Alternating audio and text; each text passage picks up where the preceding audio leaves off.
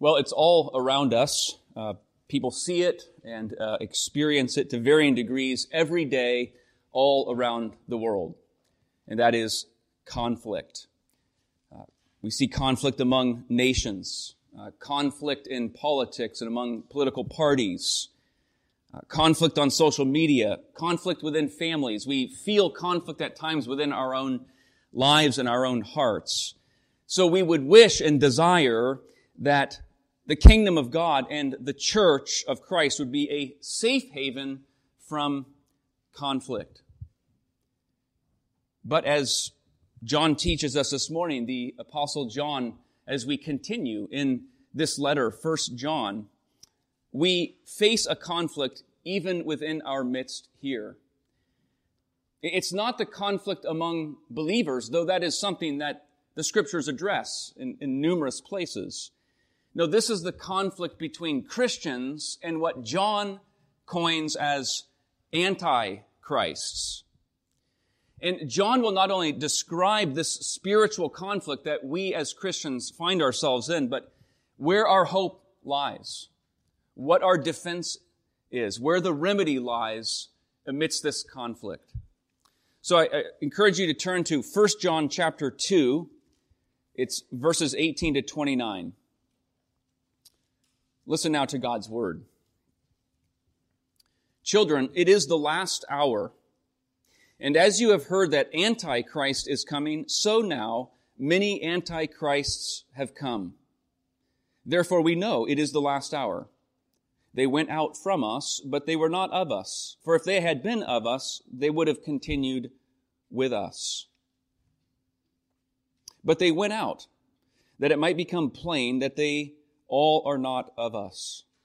But you have been anointed by the Holy One, and you all have knowledge. I write to you, not because you do not know the truth, but because you know it, and because no lie is of the truth. Who is the liar but he who denies that Jesus is the Christ? This is the Antichrist, he who denies the Father and the Son. No one who denies the Son has the Father. Whoever confesses the Son has the Father also. Let what you heard from the beginning abide in you. If what you heard from the beginning abides in you, then you too will abide in the Son and in the Father. And this is the promise that he made to us, eternal life.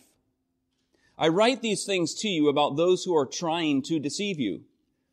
But the anointing that you receive from him abides in you, and you have no need that anyone should teach you. But as his anointing teaches you about everything, and is true, and is no lie, just as it has taught you, abide in him. And now, children, abide in him, so that when he appears, we may have confidence and not shrink from him in shame at his coming. If you know that he is righteous, you may be sure that everyone who practices righteousness has been born of him. Perhaps you have experienced this yourself. You're about to pay for merchandise or your groceries, and you decide to do so with cash, and you take out a $20 bill, and you give it to the cashier. They take it, and they run a marker over the surface of that bill. Has anybody experienced that before? I always get kind of nervous about that. Well, why are they doing that? Why are they doing that? Well, they're checking to see if it's genuine. You know, what's going to happen if this is a counterfeit? Am I going in cuffs? They're checking to see if it's genuine. There's a reason no one makes counterfeit $3 bills. A counterfeit implies the existence of the real thing. And where there is something genuine and of great worth, you can be confident not far from there are going to be counterfeits. And this is what the Apostle John is, among other things, helping us to discern. As he speaks of antichrists in verse 18, he speaks of the liar who denies Jesus as the Christ in verse 22. And then in verse 26, those who are seeking to deceive you and twist the truth. There's those who are opposed, anti-Christ. There's liars, there's deceivers. It's all pointing to the fact that we are in this spiritual conflict as Christians. So I want us to see, first of all, some of the shape or aspects of this conflict that John addresses. For one, the conflict we face is not merely out in the world, but within the church. In the previous verses, you may recall, 15 to 17, John warned about a love of the world. And that world being described or defined as really under the control of Satan, whom Paul calls the prince of the power of the air in Ephesians. This system, this evil system under the rule of the evil one that manifests itself in various ways in the world. But now, John is speaking of this evil seeking to infiltrate the church of Christ.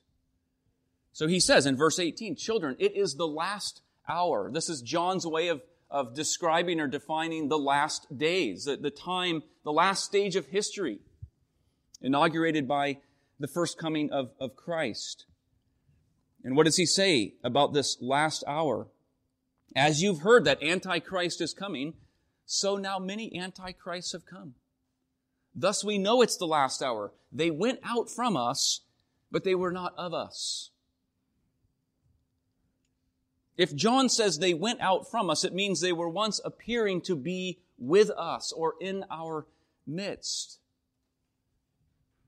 The church's conflict is not merely with the world's system out there, cultural, political influences, but with the threat of false teaching in here.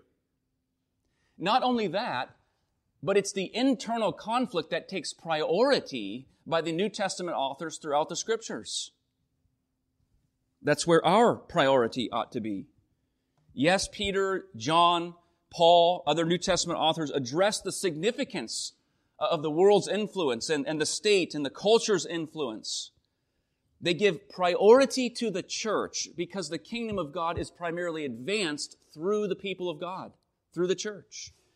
And so the emphasis is really on keeping order in our own house, if you will. Preserving God's house, protecting God's house, purifying and ordering the household of faith. Think about our own individual homes or houses. We've had a few mice recently. Anybody have that issue ever? Yeah. I highly doubt any of us set traps out in the grass, outside, right? Even on our decks. Okay, you'd be going through a lot of traps. Endless. No, we set traps inside. That's what takes priority. We want order and cleanliness inside. I wouldn't mind eliminating all the mice and rats in the world, quite frankly. I'm sure there would be a major ecosystem breakdown. They must fill some role.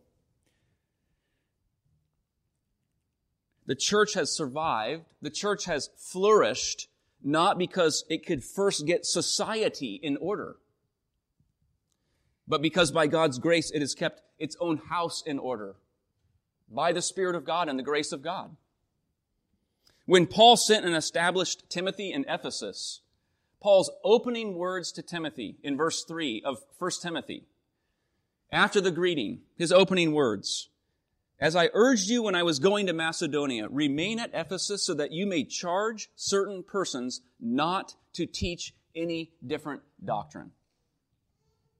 Satan's priority is the church, and he's skilled. He's deceptive. Paul says in 2 Corinthians 11 that he masquerades Satan as an angel of light.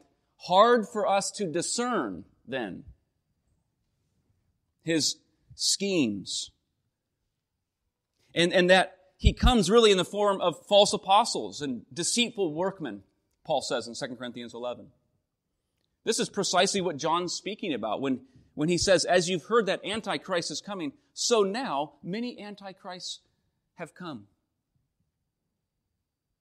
We notice John uses the plural, Antichrists, not merely singular, Antichrist.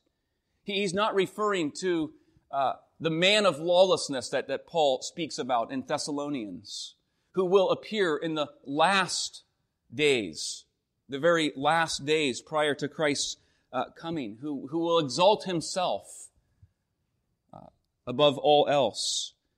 No, he's saying even now the very spirit of Antichrist, the spirit of the evil one, is at work. And who is among this group of antichrists? Verse 22. Who is the liar but he who denies that Jesus is the Christ? This is the Antichrist, he who denies the Father and the Son.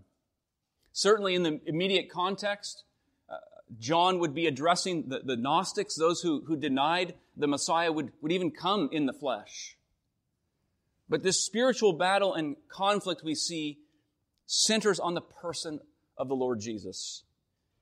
He who does not acknowledge Jesus as the Christ, Jesus as Lord, is not merely in a position of indifference toward the things of God or of Christ. They're being ruled by the spirit of Antichrist. Anti, meaning either against or in place of. Maybe we could say both. The false teacher, or the person outside of Christ, is both opposed to him, but also serving as their own God in his place. And not only does the church face this internal spiritual conflict, but listen to these words from our confession in chapter 25 on the subject of the church. It says this: the purest of churches under heaven are subject both to mixture and error. And some have so degenerated as to become no churches of Christ, but synagogues of Satan. Yet there shall always be a church on earth to worship God according to his will. Yes, God will have a people for himself. Jesus promised it. I will build my church. Psalm 72, his name, the name of God, shall endure. All nations shall call him blessed. But the confession's words remind us we're not immune to the impact of false teachers or error or being derailed from gospel witness and truth and effectiveness. Think about immunity with the pandemic. We've probably all learned a lot more about immunity, or maybe not. I'm not sure. Well, when it comes to protecting and preserving and upholding the truth of God's word and gospel, the church does not have immunity. Last week, for Shelley and I's anniversary, we went to Northampton, Massachusetts. I had not been there, and it's a wonderful town to walk around in. Very good coffee. A lot of tie-dye shirts. But, of course, also the historic town of Jonathan Edwards' 20-plus year ministry in the 1720s, 30s, and 40s, a central site of the first great awakening. But standing in that town, looking at what was, I think, or is the fifth meeting house where Edwards served, where he served in the second meeting house historically, it's just hard to imagine what it was like at that time. To put yourself in that place, that time. The culture has changed so much. Yet, unfortunately, so has the foundation upon which that particular church stands. I went to their website out of curiosity. The opening line describing who they are as a congregation is, quote, "We are an open and affirming congregation," which many of us, I know, understand that is formal language that rejects the biblical and traditional view of the family and sexuality. Culture changes, but the truth does not. The truth does not. God always has a people for himself to hold forth the word of truth, the gospel of Jesus Christ. But it's remarkable how much the church historically has been through by way of conflict. Amazing. Yes, God is good. He preserves a people. You think of the councils of Nicaea, the 4th century, Chalcedon, 5th century, defending a Trinitarian view of God, the dual nature of Christ, his full humanity, his full deity. We think of the Protestant Reformation, a movement seeking to uphold the Word of God and the gospel of Christ as the foundation for the church, not the traditions of men. More recently, the modernist fundamentalist controversy of the 1920s and 30s, a schism over the authority of God's Word and the historical truth of the death and resurrection of Christ. How many controversies and conflicts the church has endured. And we may not feel we're involved in such monumental conflict, but culture continues to shift. The spirit of Antichrist continues to roam. He certainly roams in the false teaching of moralism, as if all that matters is sort of an external shell of niceness and religiosity. He roams in the false teachings of Christian liberalism, where man becomes the measure of what is good and true and right, not the unchanging Word of God. Our faith and our truth commitment is as relevant today as any time. It's relevant for our own lives, for our families, our children, our grandchildren. To be a people who seek the truth, who love the truth, who stand on the truth. And amidst this spiritual conflict, in preserving and upholding the truth of the Word and of the gospel of Christ, the Lord has not left us to ourselves. He's provided us a defense. And here in John, it's a twofold defense. Two companions, they go hand in hand here. The first is in verse 21 and verse 24. John writes, I write to you not because you do not know the truth, but because you know it. You know the truth, and because no lie is of the truth. Verse 24. Let what you heard from the beginning abide in you. If what you heard abides in you, you will abide in the Son and in the Father, and you will have eternal life. The first defense here that I give attention to is the Word of God. Defense against false teaching or distortion of truth. Recall how John began the letter. That which was from the beginning, which we have heard, the word of life, that which we've heard we proclaim to you. That word that we have heard, direct from Christ Himself, we're proclaiming to you. This is the word of the gospel and the word of God. When Paul in Ephesians 6 described that spiritual conflict that the church and the Christian is in, and he started to metaphorically give the armor of a Roman soldier, and he began listing the defense that we have.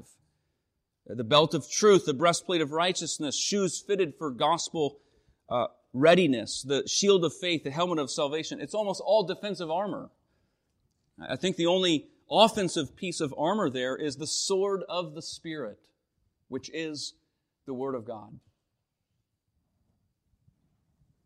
That word cuts through falsehood, the schemes of the evil one. John Piper said, the fundamental reason that the Word of God is essential to our faith and joy in God is that God reveals Himself mainly by His Word. If we want to know the revelation of God and God Himself, we will have an investment, commitment to His Word. It's not just for discerning truth and from falsehood or righteousness from wickedness, light from darkness. It is life to our soul. Jesus said, man does not live by bread alone, but by every word that proceeds from the mouth of God. I'm struck at times by the age in which we live. It is an information age. We have words, content, messages coming at us in great quantity. News, media, emails, texts, articles, books. It may be important, some of it, much of it, and good. But I think important and good becomes our enemy when it begins to crowd out space and time with our God as He reveals Himself in His Word. John says, if what you heard from the beginning abides in you, you will abide in the Son and in the Father. Abides.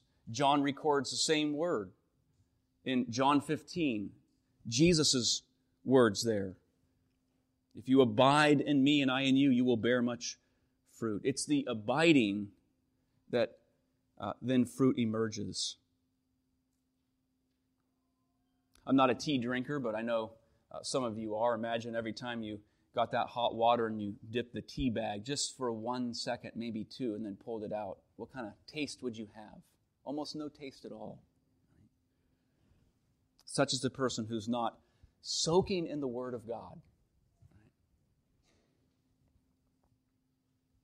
It's not merely reading the Word or hearing the Word. The Gnostics heard the Word. The Pharisees heard the Word, but they rejected it.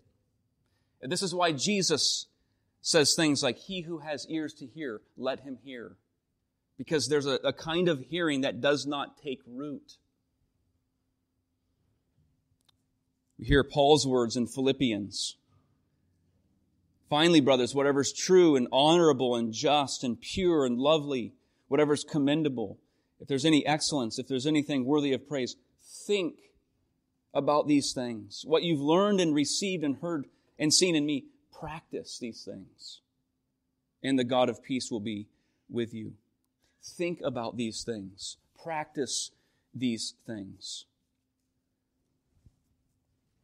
But then there's a necessary companion to the Word. A second defense against potential falsehood creeping in. And that is the Holy Spirit. A necessary companion to the Word. Verse 20, "But you have been anointed by the Holy One, and you all have knowledge." Verse 27, "The anointing that you received from Him abides in you. You have no need that anyone should teach you. But as His anointing teaches you and is true, as it has taught you, abide in Him." The anointing here is likely referring to the regenerating work of the Holy Spirit. And I must say, a preacher, teacher ought to be very careful with a text that says you have no need for anyone to teach you. I may talk myself out of the need for part of my work. What does Paul say in Ephesians 4? God gave some to be apostles, prophets, evangelists, shepherds or shepherd teachers, and teachers to equip the saints. So that is part of God's prescription.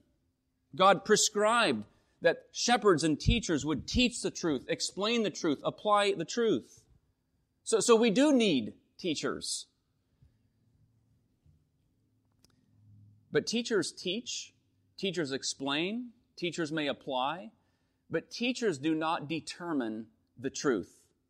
It's not the church or any pastor that determines the truth. We recognize the truth for what it is. God is the one who determines what is true. So we would be wise, all of us, to follow the example of the Bereans in Acts chapter 17. After Paul and Silas moved on from Thessalonica, they came to the town of Berea. They entered the synagogue, as was their custom, and began teaching.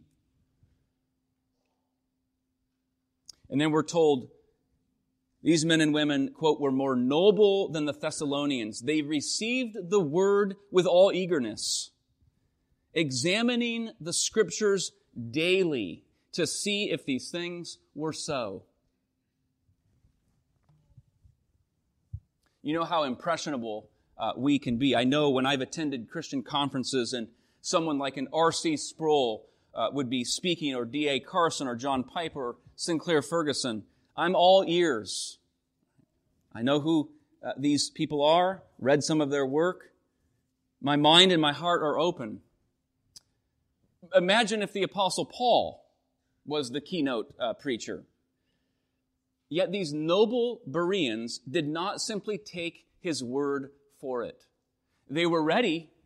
They received it with eagerness. And then, as it were, they went home, they opened their Bibles, and they examined these things for themselves. They were noble and they were eager about the word because God was at work in them. That's the ministry of the Holy Spirit in them. When John says, "You've been anointed by the Holy One, and the anointing you receive from Him abides in you, and His anointing teaches you what is true," he's telling us about a fundamental and necessary resource for living in the truth and gospel. That is the work and presence of the Holy Spirit.